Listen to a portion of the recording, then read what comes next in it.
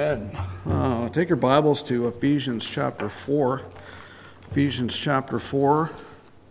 And we'll start in verse number 31. If you notice, Josh is not here. He found out I was preaching, so he got sick. So pray for him to come down with a bug or something. So Ephesians chapter 4. And we'll just read one verse for now. Ephesians chapter 4, verse number 31.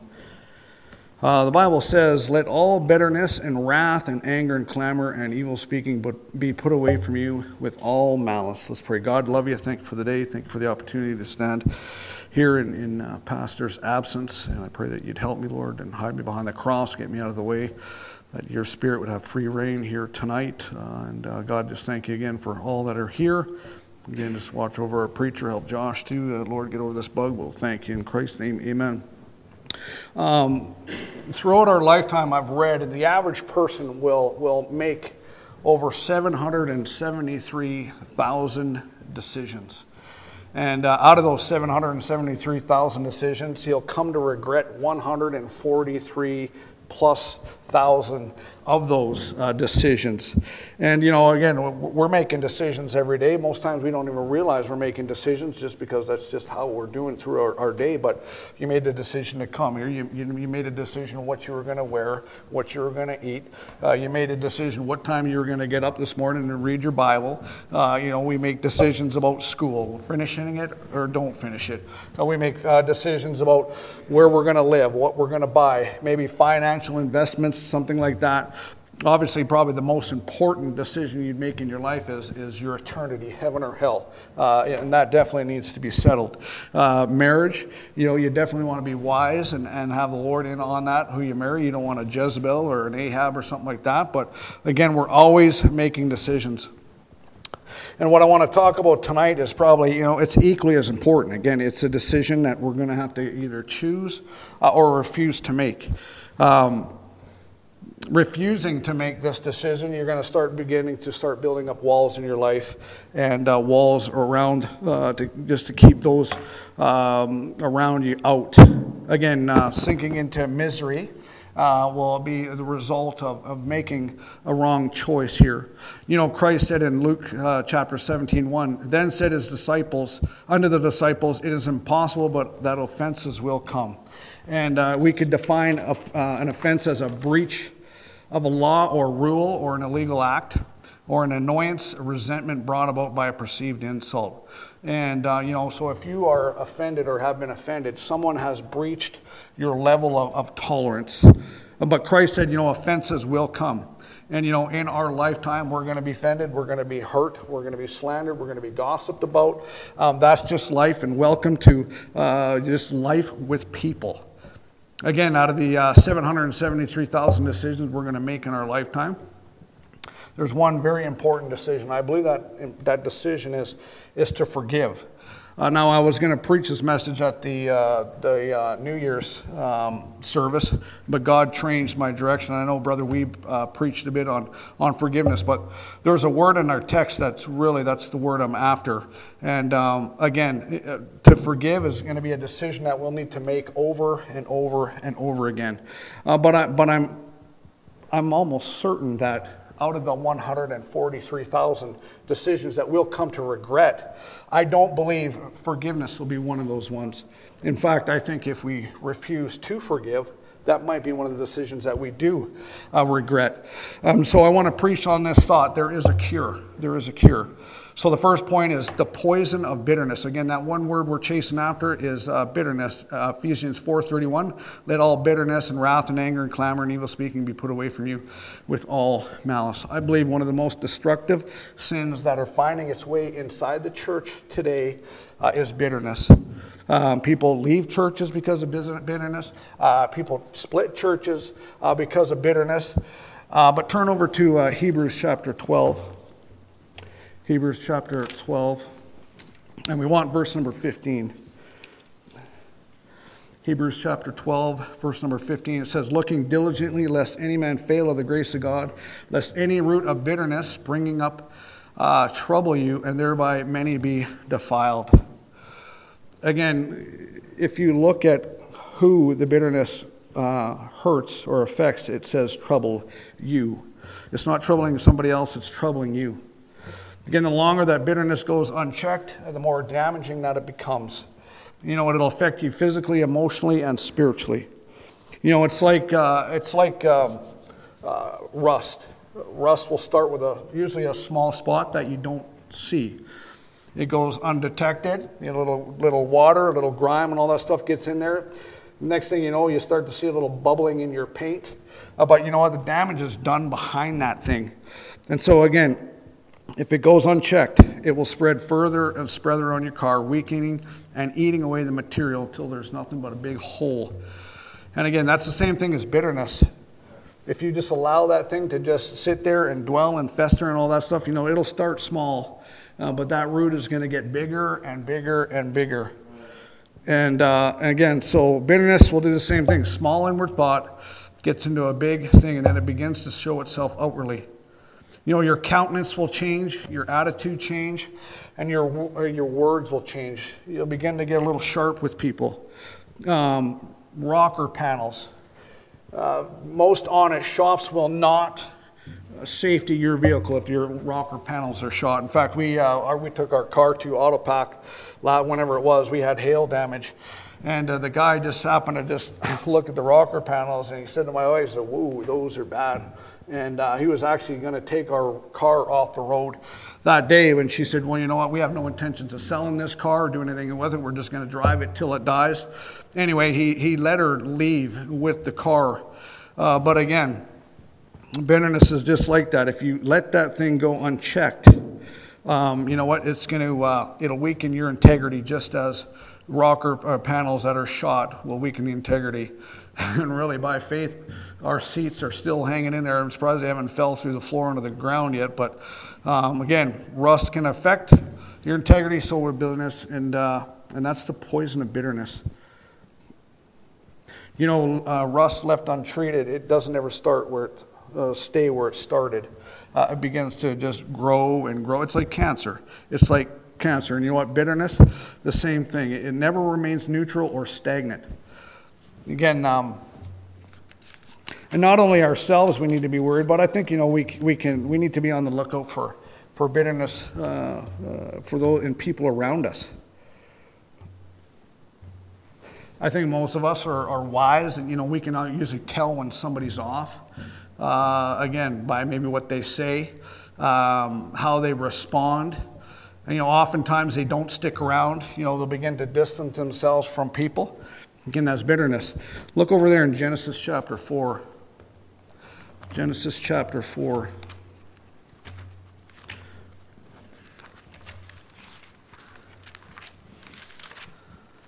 And verse number 5 and 6. Genesis chapter 4, verse 5 and 6. But unto Cain and his offering he had not respect, and Cain was very wroth, and his countenance fell. And the Lord said unto Cain, Why art thou wroth, and why is their countenance fallen? Here's a prime example of someone's countenance changing, their appearance. Bitterness does that. Again, Cain didn't have to say a word, but God just saw it on his face, his expressions and his mannerisms. But continue on here in verse number 8 and 9. I said that bitterness will also, cause you to have sharp words and stuff like that. But look at 8 and 9, Cain's response here. And Cain talked with Abel his brother, and it came to pass when they were in the field, that Cain rose up against Abel his brother and slew him. And the Lord said unto Cain, Where is Abel thy brother? And he said, I know not. Am I my brother's keeper? Again, so that's what we're seeing there. Those were fairly sharp responses from a bitter person. If we sense that kind of spirit in someone, we need to pray for that person, but lovingly pray. Lovingly pray. I'll go to, if you want to follow along, James chapter 5. James chapter 5. I was listening to a message the other day, and they were turning the Bible, and you could hear the pages turning. And the preacher said, man, I just love that sound. It just... I think it's good. We can just turn pages in our Bible. But James chapter 5, number 16 says, Confess your faults to one another and pray for one another. We need to pray for the brethren. Again, more often and not, and it's unfortunate, but your bitterness, and someone can plant bitterness in you. whether it's just by something that they've said, something that they've been annoyed by. But again, sometimes, planting bitterness is intentional. But sometimes, we need to reason within ourselves and think, well, maybe it was unintentional. A person's intentions might not have been to hurt or offend you, but you know what? You probably took it that way. Hurt can be imaginative. Isn't it true? I'm pretty sure that we've all thought and mused on something in our brains and thought, well, why did they say that? Or how come they said it that way? Or something like that. We begin to fester on those things, start imagining things. We're speculating now without a reasonable doubt that it was intentional, that they purposely set out to hurt us or assault us. By not dealing with the hurt that someone's caused us by the grace of God, you'll only continue to fertilize that root of bitterness, enabling it to get bigger and bigger. I looked up that word bitterness. It's defined as extreme enmity, grudge, or hatred. And it's a fairly serious thing. In fact, a carnal mind is enmity towards God or against God. So enmity is the quality of being an enemy, the opposite of friendship, ill will, hatred, unfriendly dispositions. It's hard to believe, that God, as much as God has forgiven us, and so deserving are we of hell, that we would consider a brother and sister in Christ enmity and not forgive them for something far less than what we've done against God. I wonder how many people each of us would have thrown in hell by now because they hurt us, offended us, stepped on our toes. But God, we praise you, we're not God. Thank God. You know what? If not careful, bitterness will draw you into apostasy. Your testimony will be shot. And those that you possibly could influence to get saved, that'll be out the window. It'll be out the window. Again, roots under the ground, they'll wrap themselves whatever they come in contact with. Other roots, if there's foreign objects under that ground, they'll just wrap themselves around. You know what? That's like an anchor. And you go to try and pull that root out, man, it is in there. It is in there. You know what? Bitterness. If you continue to dwell on those things that hurt you or offended you, and you just wrap that root of bitterness around that thing, it gets harder and harder for it to get yanked out. A bitter person will not admit that they're bitter. Only somebody that is honest with themselves will admit it, and they'll seek God for help. Most people who are bitter, in fact, will deny it or even disguise it. These steeped in bitterness are hypersensitive, ungrateful, and insincere, and you might even find them moody. James 3:14 says, "But if you have bitter envying and strife in your hearts, glory not and lie not against the truth." I believe that you are deceived. Anybody that's in bitterness is deceived. An unforgiving spirit is sin. Someone said this: bitterness is also a result of anger that changes from an experience to a belief. So you've gone through a circumstance, something has happened to you. That's the experience. The belief now you begin to believe why they did it, and they did it for the wrong reasons. They did it to insult you. They did it to hurt you. You say such and such happened to me, that's the experience. And then you begin to believe why it happened to you. It was intentional. Your mind will take you to all kinds of reasons and ideas. And the more that you allow your mind to brew on these things, the angrier you'll become over that trespass against you. And because you've now considered these things in your mind for hours, days, or weeks, you'll distance yourself from whomever. And congratulations, it's a boy. Bitterness is born. Look over to Ruth. Here's a prime example, Ruth.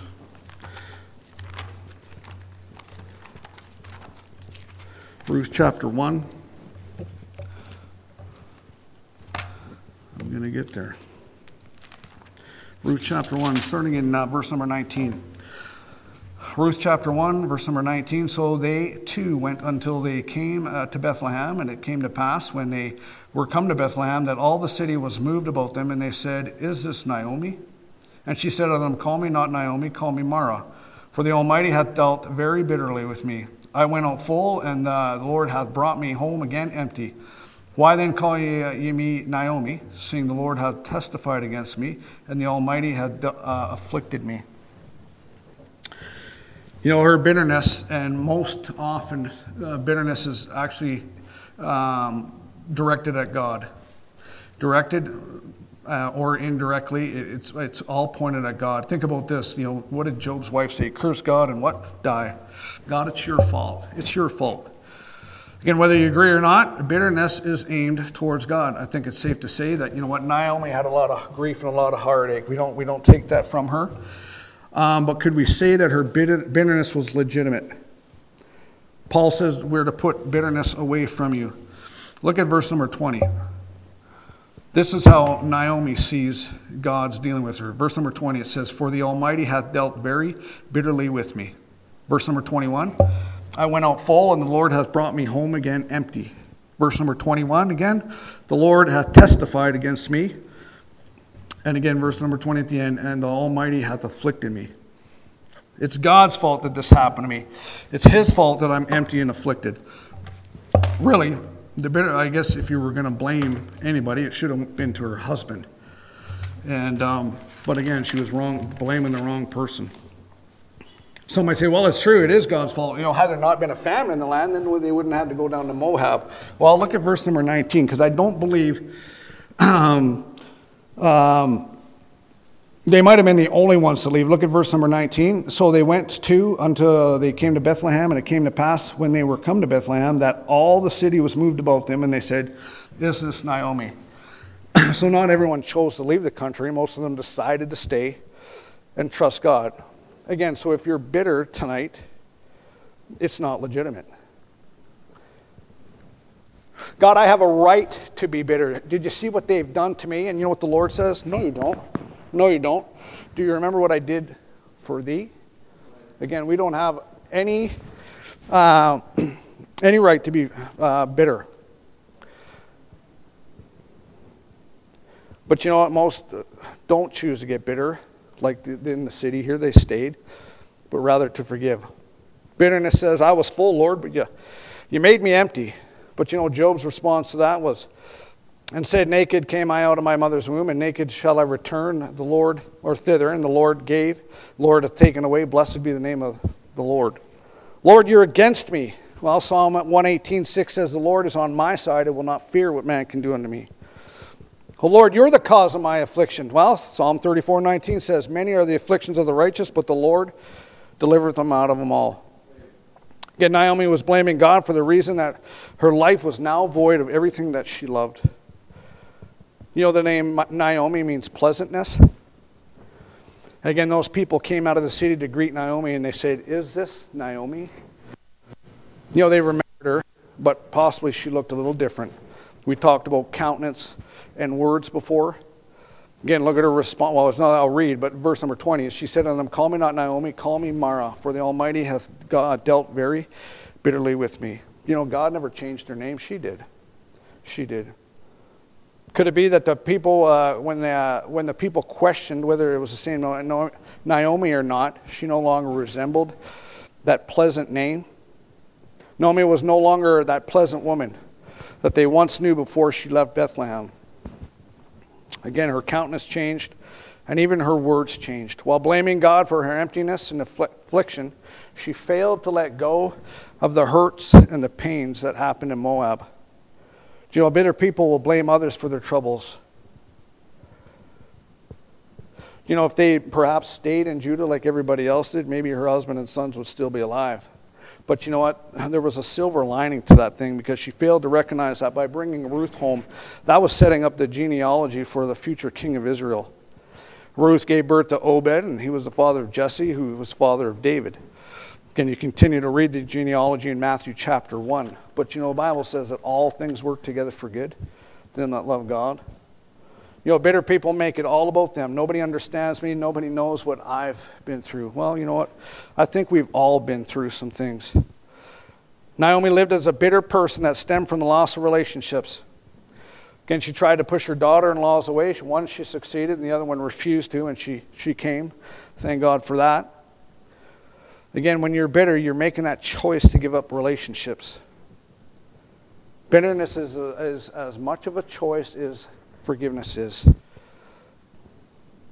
Hard feelings take over rather than letting go. You and I are deceived if we think that we will not ever experience hurt in our lives. It's just life. We're going to be hurt in our homes. We're going to be hurt at work. We're going to be hurt out there in the world. And you know what? We're even going to be hurt in the church.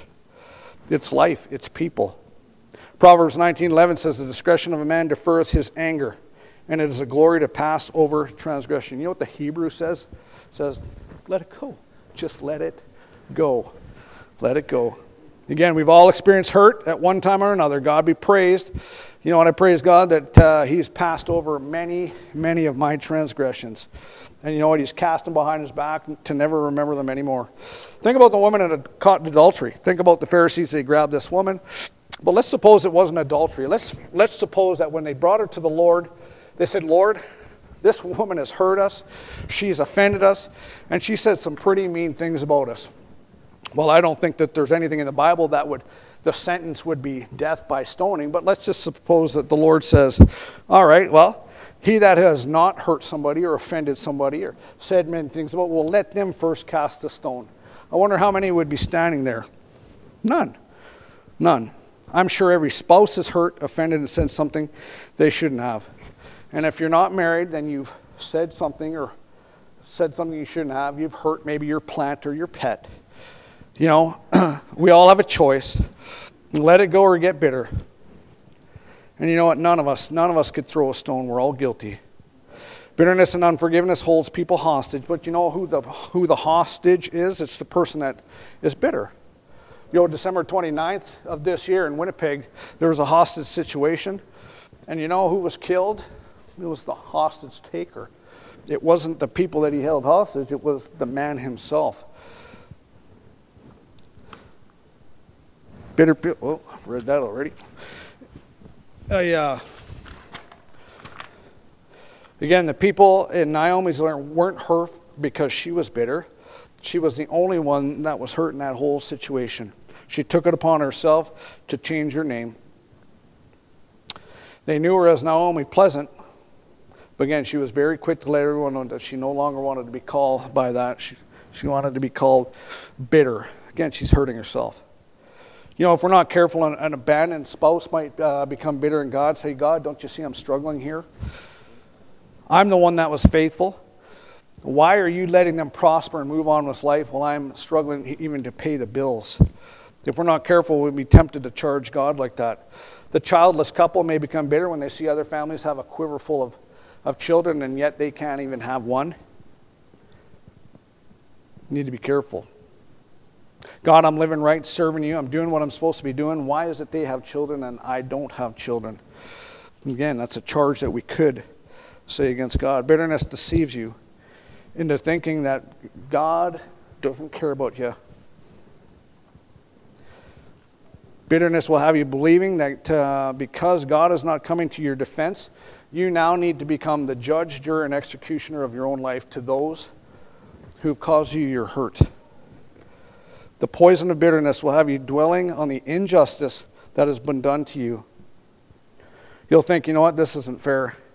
And that root again gets bigger and bigger, and it's gaining a stronger hold in your heart. Someone said bitterness is just harbored hurt. You're harboring that thing. You're holding on to that thing. If you've got bitterness in your heart towards someone, I think deep down you're probably going to be blaming God. Essentially, you're saying, God, you shouldn't have let this into my life. Why are they getting away with it? Bitterness is a poison, and it's a falling from the grace of God in your life.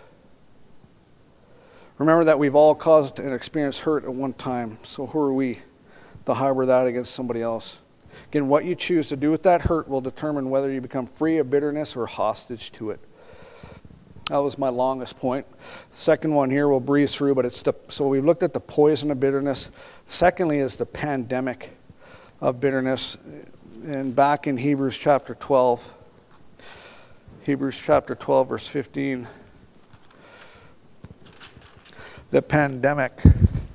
We're all familiar with that word. I'm sick of that word, but Hebrews 12, verse 15 says, looking diligent, lest any man fail of the grace of God, lest any root of bitterness springing up trouble you, and thereby many be defiled. What's the last four words there? Thereby many be defiled. Again, a pandemic is an outbreak, typically of a virus. It no longer resides with where it was either created or who it's in, but it begins to spread. Again, a carrier is not isolated and quarantined. He will begin to spread that virus to others. Infected people who travel to other countries will infect others, and when they'll bring it back, again, it continues and continues, resulting in a pandemic. It's out of control. Bitterness will not reside in your heart forever. At some point, it will spring up and spring forth. It's like a pot on the stove. You fill it up with water. You crank that thing on high. That's how I cook. I like to cook on high. I want to get it done so I can get eating. And, you'll start to see the small little bubbles form, and eventually those will start rising to the top, and then bigger ones. And that process of boiling will start to speed and speed and speed. Pretty soon you got a rapid boil. And if you were to just let that thing continue, what happens? The water boils over onto the stove. If you keep the element on high, again, it boils over the sides. So too, like bitterness. Bitterness will do the same thing. The more you think on the thing that hurt you, the longer you think on it, it will begin to manifest itself outwardly. Again, our text says it'll defile many. Bitterness is not something that starts and stops. It becomes a lifestyle. It'll change your spirit and countenance. It will control your thoughts and your actions. And any form of spirituality you thought you had will be gone. Again, pandemic does not only affect you, but it will affect others around you. Like a virus, if you have a bitter person in your home or your church, it won't be long before one or more are infected. The verse says others will be defiled. Your defilement will affect those around you, and they too will begin to head down bitterness avenue. Misery loves company, so does bitterness. Like the annoying weeds in your garden that just seem to multiply overnight, so too bitterness will multiply. I believe that any bitterness spread is intentional because bitterness looks for others to infect. How? By evil speaking. That's how it's done. You're disgruntled. You're upset about something. I've got to tell somebody. I can't just keep this to myself. And then, so-and-so said this and so-and-so said that. You're spreading bitterness.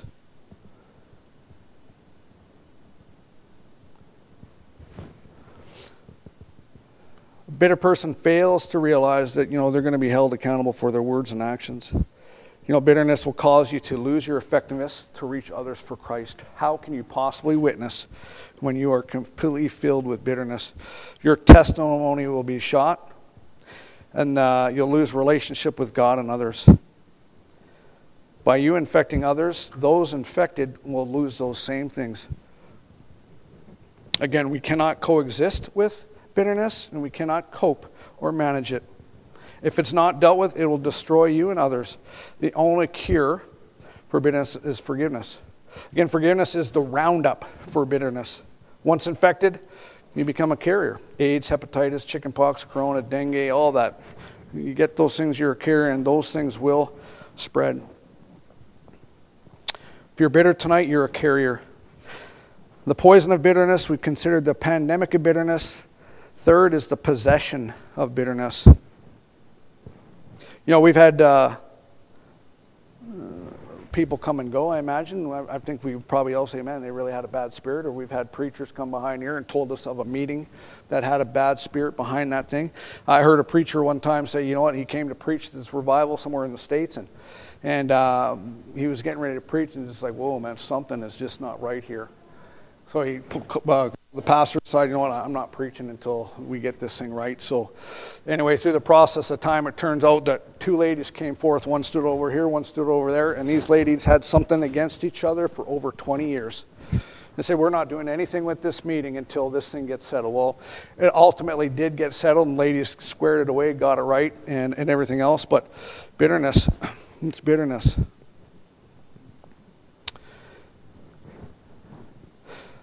Possession. I said the possession of bitterness. Well, you can define that as a state of being under the power of demons or invisible beings, madness, lunacy, or demoniacal possession. And it's true. I believe that we can be possessed. If it means, of our soul, absolutely not. But I believe that satanic forces can kind of overpower us and get us to do things. And you think about Christ when he said to Peter, "Get thee behind me, Satan." Peter said to Ananias into the fire, "Why has Satan filled thine heart to lie to the Holy Ghost?" Paul said this, I need you to look at this, 2 Corinthians chapter 2, verse 11. 2 Corinthians chapter 2. I thought I had more time until we got to Brother Hazard's letter. 2 Corinthians chapter 2, verse 11. Learning a new Bible here. Every time I get up and preach, I got a new Bible. Lest Satan should get an advantage over us, for we are not ignorant of his devices. Oh, what's that saying? Well, if you were to go back to 1 Corinthians chapter 5, it's talking about a man that was in fornication with, should have his father's wife. And the church was tolerating that thing. But if you go back there, it talks about a little leaven at the whole lump. And it talks about put away from you that wicked one, and they weren't supposed to be tolerating that, have no fellowship with a fornicator and all that stuff, not to eat with such a person like that. So they put this man out of the church. So what we're dealing with here in this chapter 2, if you were to go back up to chapter 4 through 11, we don't have time, but Paul is now saying, you know what, this man has got it right, and you need to forgive this man, and you need to bring him back into the fold. But he mentions forgiveness, several times in that. And so that's but that goes along what we're trying to say here. Just forgive. Again, satanic forces control our mind, body, health, wealth. I believe that. I don't believe they have a possession over our soul. Absolutely not. We got too many verses talking about who's in control of our soul after we get saved. Again, this church was tolerating it. Paul said, don't. But when he got it right, he told them to forgive. Forgive. The angel said to the two Marys there, after Christ had buried, he rose, he wasn't there. But he said, you know what? Go tell the disciples and Peter. And Peter, well, why did he single him out? Because I don't imagine Peter felt very good when, after denying the Lord and cursing and swearing, all those types of things, he probably didn't even think that he was worthy to be called a disciple or an apostle. I'm sure we've all felt the same way. We've messed up. Think, man, I really blew it. But the Lord wanted to assure Peter of his compassion and forgiveness, restoring him to his apostolic position. Bitterness, if it's not handled, it'll blow out the candle of joy, and it'll leave you in darkness. Bitterness is a prison with a long sentence if it's not dealt with. Bitterness is a dictator. It's controlling. And if it's not, you continue to be under its possession, again, you're in bitterness. Peter confronted Simon the sorcerer and said, you're in the gall of bitterness. Well, the Bible says, where did that thing start? It started in his heart. It says, God, if perhaps the thought of thine heart may be forgiven thee. It starts in the heart.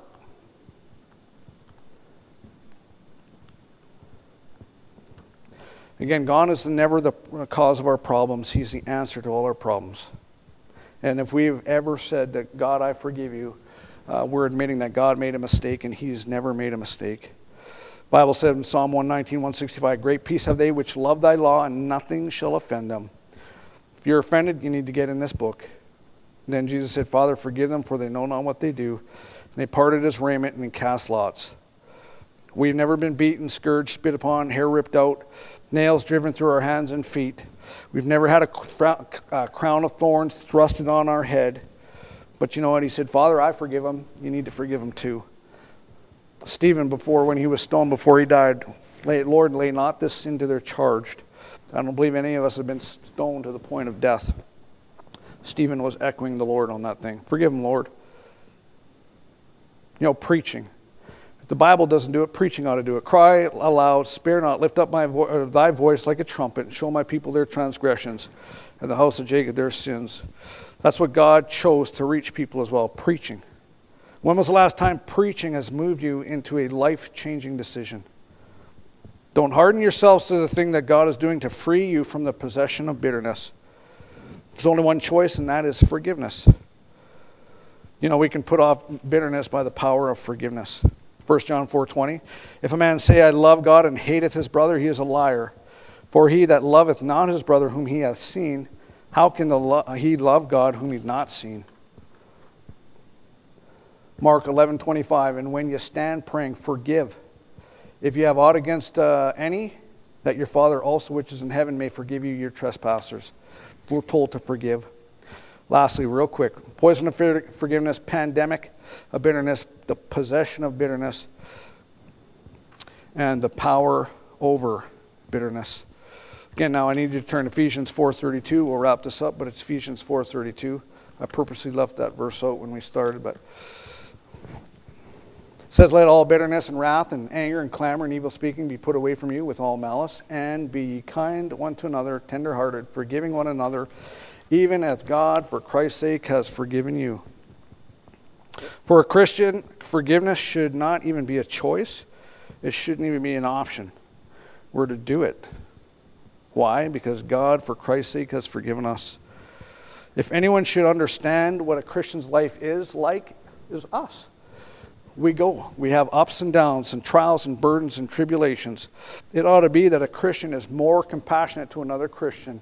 You know what, the bitterness thing, that's of the world. I had enough hate and bitterness when I was lost that would fill up this room.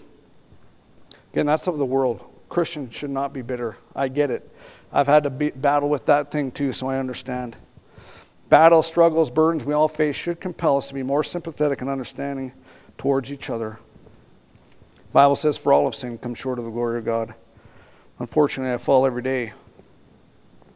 Christ told Peter to forgive how many times? 490 times. Forgiveness should be readily available, whether a person asks for it or not. Whether they know they've hurt you or not. You're not perfect, neither are the rest of us. If you're unwilling to forgive, then I invite you to take a trip back to Calvary where you met Jesus Christ the day that you got saved, and remember all that you were forgiven for. I read an article, it was in Altona 30-some years ago. A guy, he took 2 teens hostage. He beat them. He left them inside of a burning house. One died, and the other made it out. Definitely an unforgivable act, but listen what Mother said to the deceased teens. Forgiveness does not excuse their actions. Forgiveness stops their action from destroying your heart. That's the power of forgiveness. To forgive means simply to just let it go. Again, I mentioned the discretion of a man deferreth his anger, and his glory to pass over transgression. Let it go. A preacher said this, I forgive, or the reason I forgive is because I've been forgiven. If someone is not willing or is unwilling to forgive, it may be a sign that they're not forgiven. You can take that however it is. Again, the Bible says, follow peace with all men and holiness, without which no man shall see the Lord. You cannot show the love of Christ with bitterness and unforgiveness in your heart. A new commandment I give unto you, that you love one another as I have loved you, and that you also love one another. By this all men shall know that you are my disciples, if you have love one to another. You love Christ this evening? You know what he says in John 14:15, if you love me, keep my commandments. He's commanded us to love the brethren and also to forgive. Not only did God forgive us our sins and offenses, but he's also forgotten them. I'm glad that God doesn't say, that's it, I'm done with you. And I thank God for 1 John 1:9. If we confess our sins, he's faithful and just to forgive us our sins and cleanse us from all unrighteousness.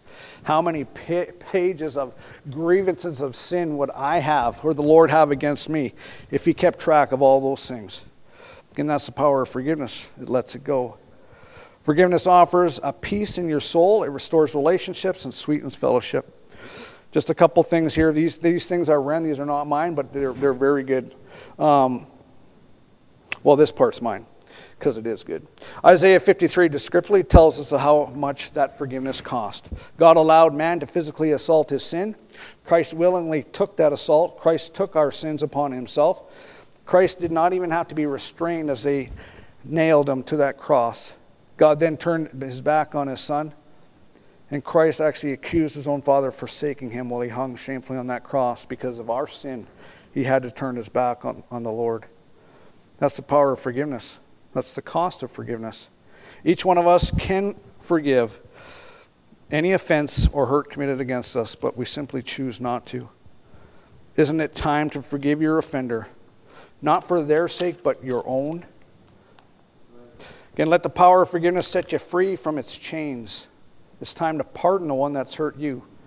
It's a command by God to forgive. The deceit of bitterness is that it will have you thinking because someone has pierced you, I've got to pierce them back. Paul said in 2 Timothy 4:14, Alexander the coppersmith did me much evil. The Lord reward him according to his works. The Lord do it, not me, not anyone else. Let God handle your affairs. I read a t-shirt one time that said, I'm going to let God handle this thing, because if I don't, I'll go to prison. And so let God handle your affairs. Don't worry about it. Forgiveness is canceling a debt you think somebody owes you. Here you go. Somebody said this about forgiveness.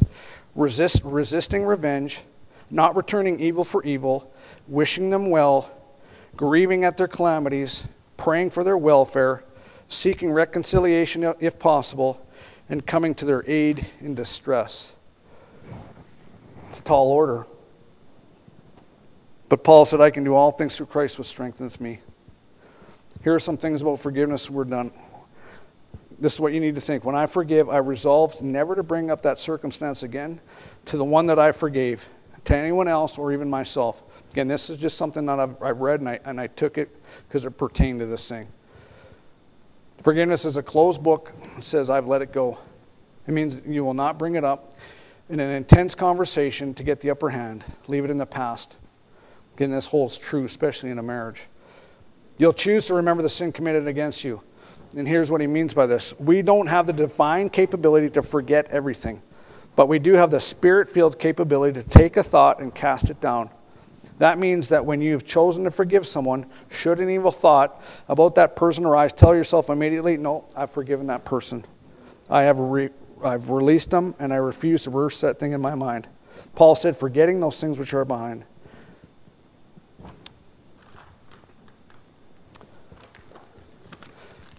I said this about Naomi. God, you did this.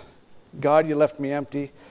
God testified against me. The Almighty God afflicted me. Those were her statements in chapter 1. And she believed these things. But consider Joseph. He was betrayed by his brothers, sold into slavery, falsely accused by Potiphar's wife, thrown into prison and forgotten about. Again, lots definitely went wrong in his life. But here's his statement in Genesis 50:20. But as for you, you thought evil against me, but God meant it unto good, to bring it to pass, as it is this day, to save much people alive. But you know, God told him to forgive. Told him to do it, and he did it. Had Joseph chose to get bitter about all his misfortune, that plan that God had would have been messed up. You know, God has a plan for each and every one of us. But if we allow bitterness to grip us, to control us, to possess us, you'll not be all that God has or wants you to do. If you were to put off bitterness and put on forgiveness, our Lord commands it. Let's pray. God, we love you again. Thank you for the day, and thank you for the message, Lord. I think that every church probably deals with bitterness on some level, and if it's not cut off, Lord, it'll just manifest itself, and it will become a pandemic. It affects others. And Lord, it's just not a good thing. Help us, Lord, to forgive, simply to forgive, because we've been forgiven. And so I'll just take what was said here tonight. I pray you'd plant it in our hearts. May we dwell on these things. Again, thank you for each one here. We love you in Christ's name. Amen.